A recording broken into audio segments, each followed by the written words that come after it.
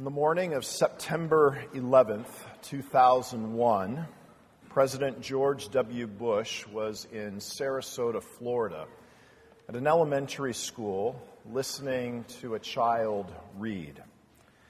And it was at that moment when his chief of staff, Andy Card, came up next to him and whispered in his ear, telling him that a second plane had crashed into the World Trade Center in New York City.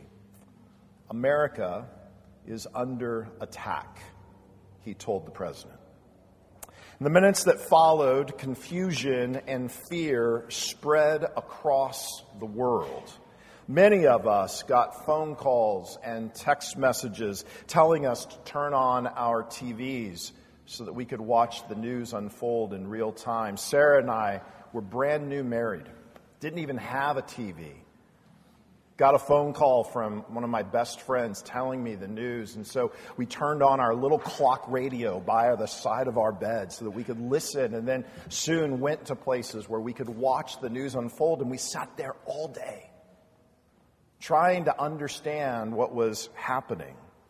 We wanted to hear more. We wanted to know more. We were waiting for answers to questions that we didn't even know how to ask.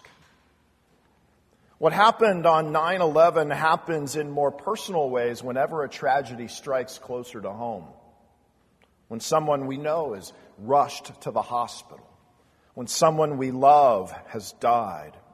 When a job suddenly ends, when life is interrupted, we collapse in on ourselves. We seek protection from the outside world. We want answers. We're confused. We're scared. And that's exactly the situation that we find the disciples in tonight. It's the evening of the first day of the week, verse 19 says. The day that Jesus rose from the dead, but the disciples are confused. Already reports have reached them that Jesus is actually alive, and they've heard even directly from Mary Magdalene, who saw the Lord and who talked to the Lord. But death worked in the first century just like it works in the 21st century. If you died, you stayed dead. So what were they supposed to do with these reports that their friend, their rabbi, their teacher is actually alive? The disciples are also afraid. The door is locked, verse 19 says, for fear of the Jews. At the same moment that Andy Card was whispering into President Bush's ear, the Secret Service were rushing the First Lady, Laura Bush, from Capitol Hill. And she was taken directly to the Secret Service headquarters. Another team was dispatched to the college that Jenna and Barbara Bush were attending. And they were taken quickly away from their classrooms to a nearby hotel where Secret Service members stood guard at the door. Vice President Cheney was rushed from the White House into the bunker. When you're scared, you run away. When you're scared, you lock the door behind you. You douse the lights. You speak in whispers. If someone is out to get you, you don't make it easier for them to find you. 10 confused and fearful men. But Jesus found them. In verse 19, it says that Jesus came and stood among them. Just like his body passed through those grave clothes, so too his body passed through those locked doors, those walls, into the room where the disciples had assembled. He literally materialized in their midst. And suddenly, the confusion and the fear of the first Easter turns to joy. But that joy, that wasn't a foregone conclusion. Let me ask you, have you ever been confronted by someone that you betrayed? You ever turned the corner at Costco and come face to face with someone you did wrong? The disciples had abandoned Jesus. The disciples had betrayed Jesus. And suddenly, Jesus is in their midst. But instead of condemnation, Jesus extends peace. Shalom. Telling someone shalom is still today a common way to greet someone in Hebrew. But the greeting that Jesus uses here actually transforms this common word of peace into a declaration of pardon. In Romans chapter 5, verse 1, Paul says that we have peace with God through our Lord Jesus Christ. That's what Jesus is expressing to the disciples here. He extends that peace twice to a room full of confused and fearful men, assuring them that their sins are forgiven and removing any doubt, any fear that remained. Then the disciples were glad, verse 20 says. The sorrow of the farewell, the confusion and the fear of the crucifixion, their own guilt and shame, it all gives way to the joy of their reunion. But Jesus didn't appear to his disciples merely to give them joy. He is there to send them on a mission. This passage is John's version of the Great Commission. You and I are probably more familiar with the Great Commission as it's recorded for us at the end of the Gospel of Matthew. All authority, Jesus says, all authority in heaven and on earth has been given to me. Go therefore and make disciples of all the nations, baptizing them into the name of the Father and of the Son and of the Holy Spirit, teaching them to observe all that I have commanded you. Well, John's version is slightly different. And there are three elements of John's version that I want to explore with you this morning. The first is found in verse 21. Look at verse 21 with me. Jesus said to them again, "Peace be with you. As the Father has sent me, even so I am sending you." Jesus connects his mission to this new mission. Just as Jesus was sent by the Father, so he now is sending the disciples. Their mission is not new. It's not some new thing that Jesus has dreamt up. It is part of the same mission of Jesus. The Son was sent to do the will of the Father, and he completed his task of rescue and redemption. But now he is deputizing his disciples to go in his name and with his authority to announce the work that he has completed. The first thing that I want you to see is that the disciples' mission is an extension of Jesus' work. Jesus is still at work through the disciples. The second thing that I want you to see is in verse 22. And when he had said this, he breathed on them and said to them, "Receive the Holy Spirit." Now, if you are a careful reader of the Bible, if you are a student of Scripture, you already have questions. Because you're going to remember back in John chapter 16 that Jesus told his disciples that he had to go away so that he could send the Holy Spirit, the Helper, to them. And from your Bible reading, you're going to know that in Acts 1, before Jesus ascends to heaven, he tells the disciples to wait in Jerusalem for the promise of the Father, for the baptism of the Holy Spirit, when the Holy Spirit would be poured out on the church. But here, it seems like Jesus is imparting the Holy Spirit. So what is this? Is this a mini Pentecost? Is this a preliminary outpouring of the Spirit, or is it something else? Well, part of my job is to figure these things out. And I've looked at 10 commentaries this week, and they all say something different. Nobody really knows what's going on here. Everyone has kind of their own theory, their own idea about how this applies or fits in with those other passages. But I think that there are two things that we should be able to understand about this, even if we don't understand exactly how this pouring out or breathing out of the Spirit connects to other passages. The first is this. Two things to know about this. Number one, interestingly, this word for breathing out, it's the only place that this word is found in the New Testament, and the only other place that it's used is in the Greek translation of the Old Testament, the Septuagint, and there it's used in Genesis chapter 2 when God breathes into Adam, making him alive. Okay?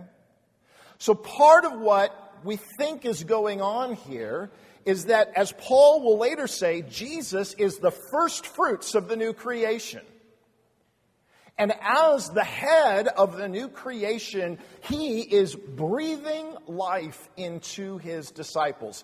This is the dawn of a new day. And he is empowering them and equipping them with the new life that he received. This heavenly life. And he's giving that to them as they get ready to go out on this mission. And that's the second thing that I want you to see. Jesus is tying the mission that he's giving to the disciples with the Holy Spirit. What is the natural habitat of disciples apart from the Holy Spirit? A locked room. That's where they're going to stay. But with the Holy Spirit, these 10 men are empowered. They are given power beyond what they can naturally understand to accomplish the mission that Jesus has given them. So whatever else is going on with this passage, there are two things that I want you to grab hold of. The first is that Jesus is the first fruits of the new creation. He is breathing new life into his followers. And the second thing is that it is absolutely imperative that they fulfill their mission in the power of the Holy Spirit and not in their own power. So two things so far that we've seen. This mission is connected to the same mission Jesus was on. They need the Holy Spirit. And the third part of John's Great Commission is found in verse 23. If you forgive the sins of any, they are forgiven them. If you withhold forgiveness from any, it is withheld.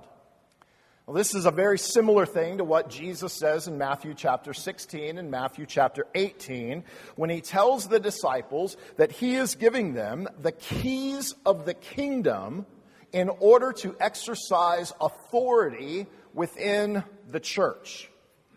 But how is this forgiving or withholding forgiveness, how is that connected to the mission that Jesus is giving the disciples? Well, it's simply this. The proclamation of the gospel leads to a great division of humanity. We must all be confronted with the decisive choice to accept in faith the grace of God made manifest in the sending of his Son, or we will remain in our sins, and we will be subject to divine judgment. Folks, this is the unique work of the church. The church is often corralled into trying to do a lot of different things, trying to speak to a lot of different issues. The job description of the church grows in every generation. Tell me who to vote for. Tell me how to raise my kids. Give me just something that I can encourage myself with this week, Pastor. But the one thing that Jesus gives to the church that is central to the church's existence is to assure you that your sins are forgiven. Only the church is the voice that God, only through the church can we hear the voice that God gives us to assure us that our sins are forgiven, especially when everyone and everything in us condemns us. But it's also only in the church that the voice is given to the world to sound the warning of the judgment to come. This mission is central to John's explanation of the Great Commission. This mission that is an extension of Jesus' mission through the power of the Spirit to do one primary thing: to address the forgiveness of sins. Jesus found 10 confused and fearful men. And he equipped them and empowered them for ministry. And that work didn't end with their deaths. They, in turn, passed down that apostolic deposit to other faithful men who are called to be pastors and elders, called to shepherd the flock of God. And brothers and sisters, in every generation since Christ's resurrection, there has been a church on earth to continue this work to fulfill the mission that God has given it. Well, Eric, I'm not a pastor. I'm not an elder. What does this mission have to do with me? Let me give you 3 things to take home today. 3 ways that this mission is your mission. The first is that I want you to remember that we are in a season as a church where we are asking you to prayerfully consider men who can serve as elders and deacons in the church. Part of the way that you fulfill your part of this mission is by engaging in that process. Would you spend this week meditating not only on John 20, but also on the material that we've given you to think about who God is calling to be elders and deacons in the church?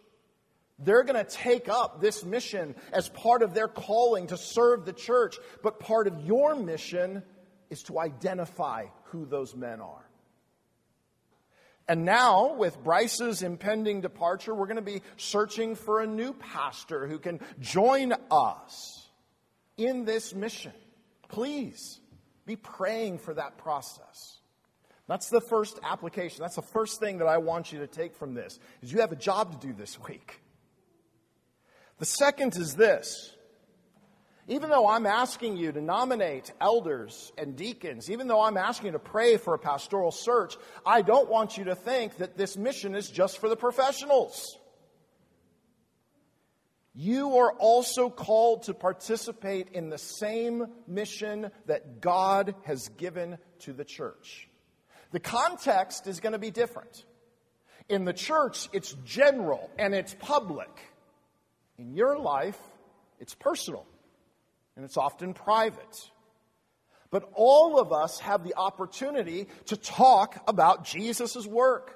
We can do it at the dinner table. We can do it on a camping trip. We can do it during our lunch break. We can do it on the phone. All of us have people in our lives who need to hear the gospel.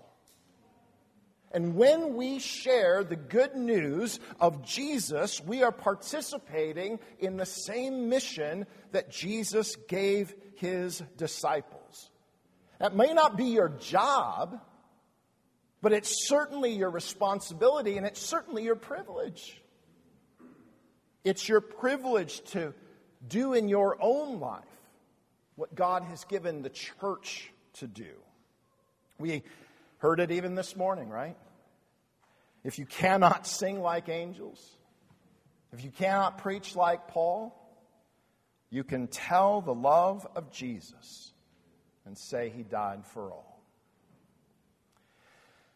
Don't forget, if this was left up to you and your own power, you'd be standing behind a locked door.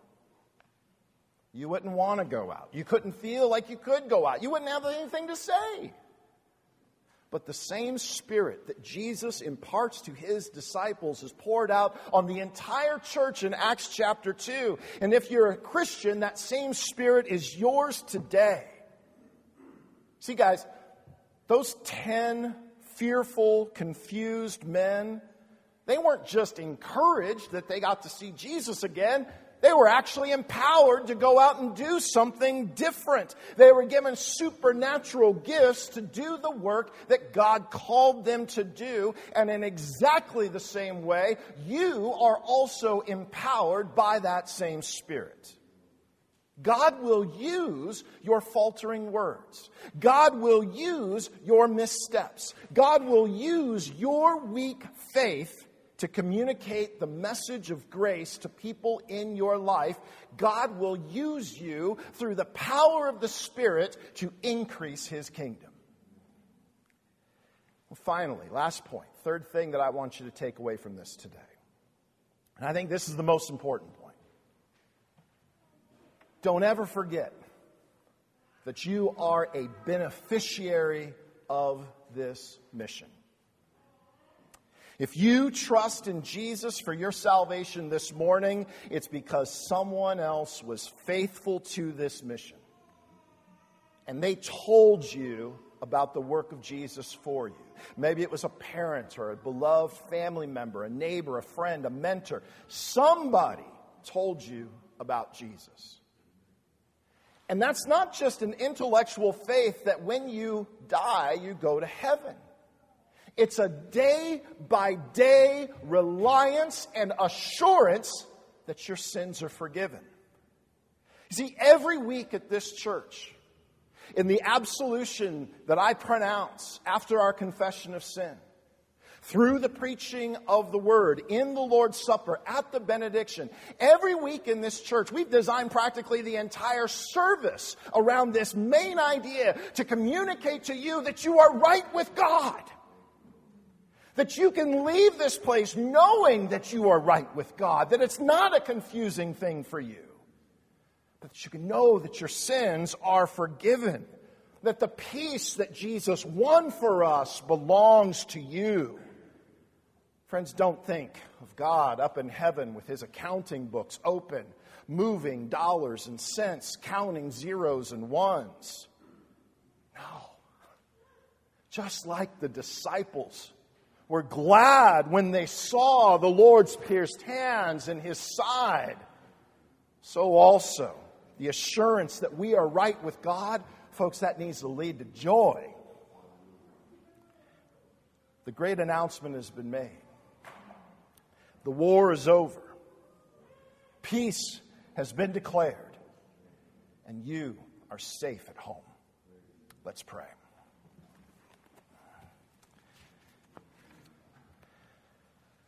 Father, may we, day in and day out, week in and week out, over the course of our life, be brought face to face again and again with this unique message of the church. Father, may this church be a prophetic voice, not only in our culture that needs to be confronted and shown the beauty of Christ's work for them, but also in our own hearts when we wander and when we stray. Oh God, set Jesus before us every day so that we can find in him all of our hope, all of our righteousness, and all of our satisfaction for this life and the life to come. It's in his name that we pray. Amen.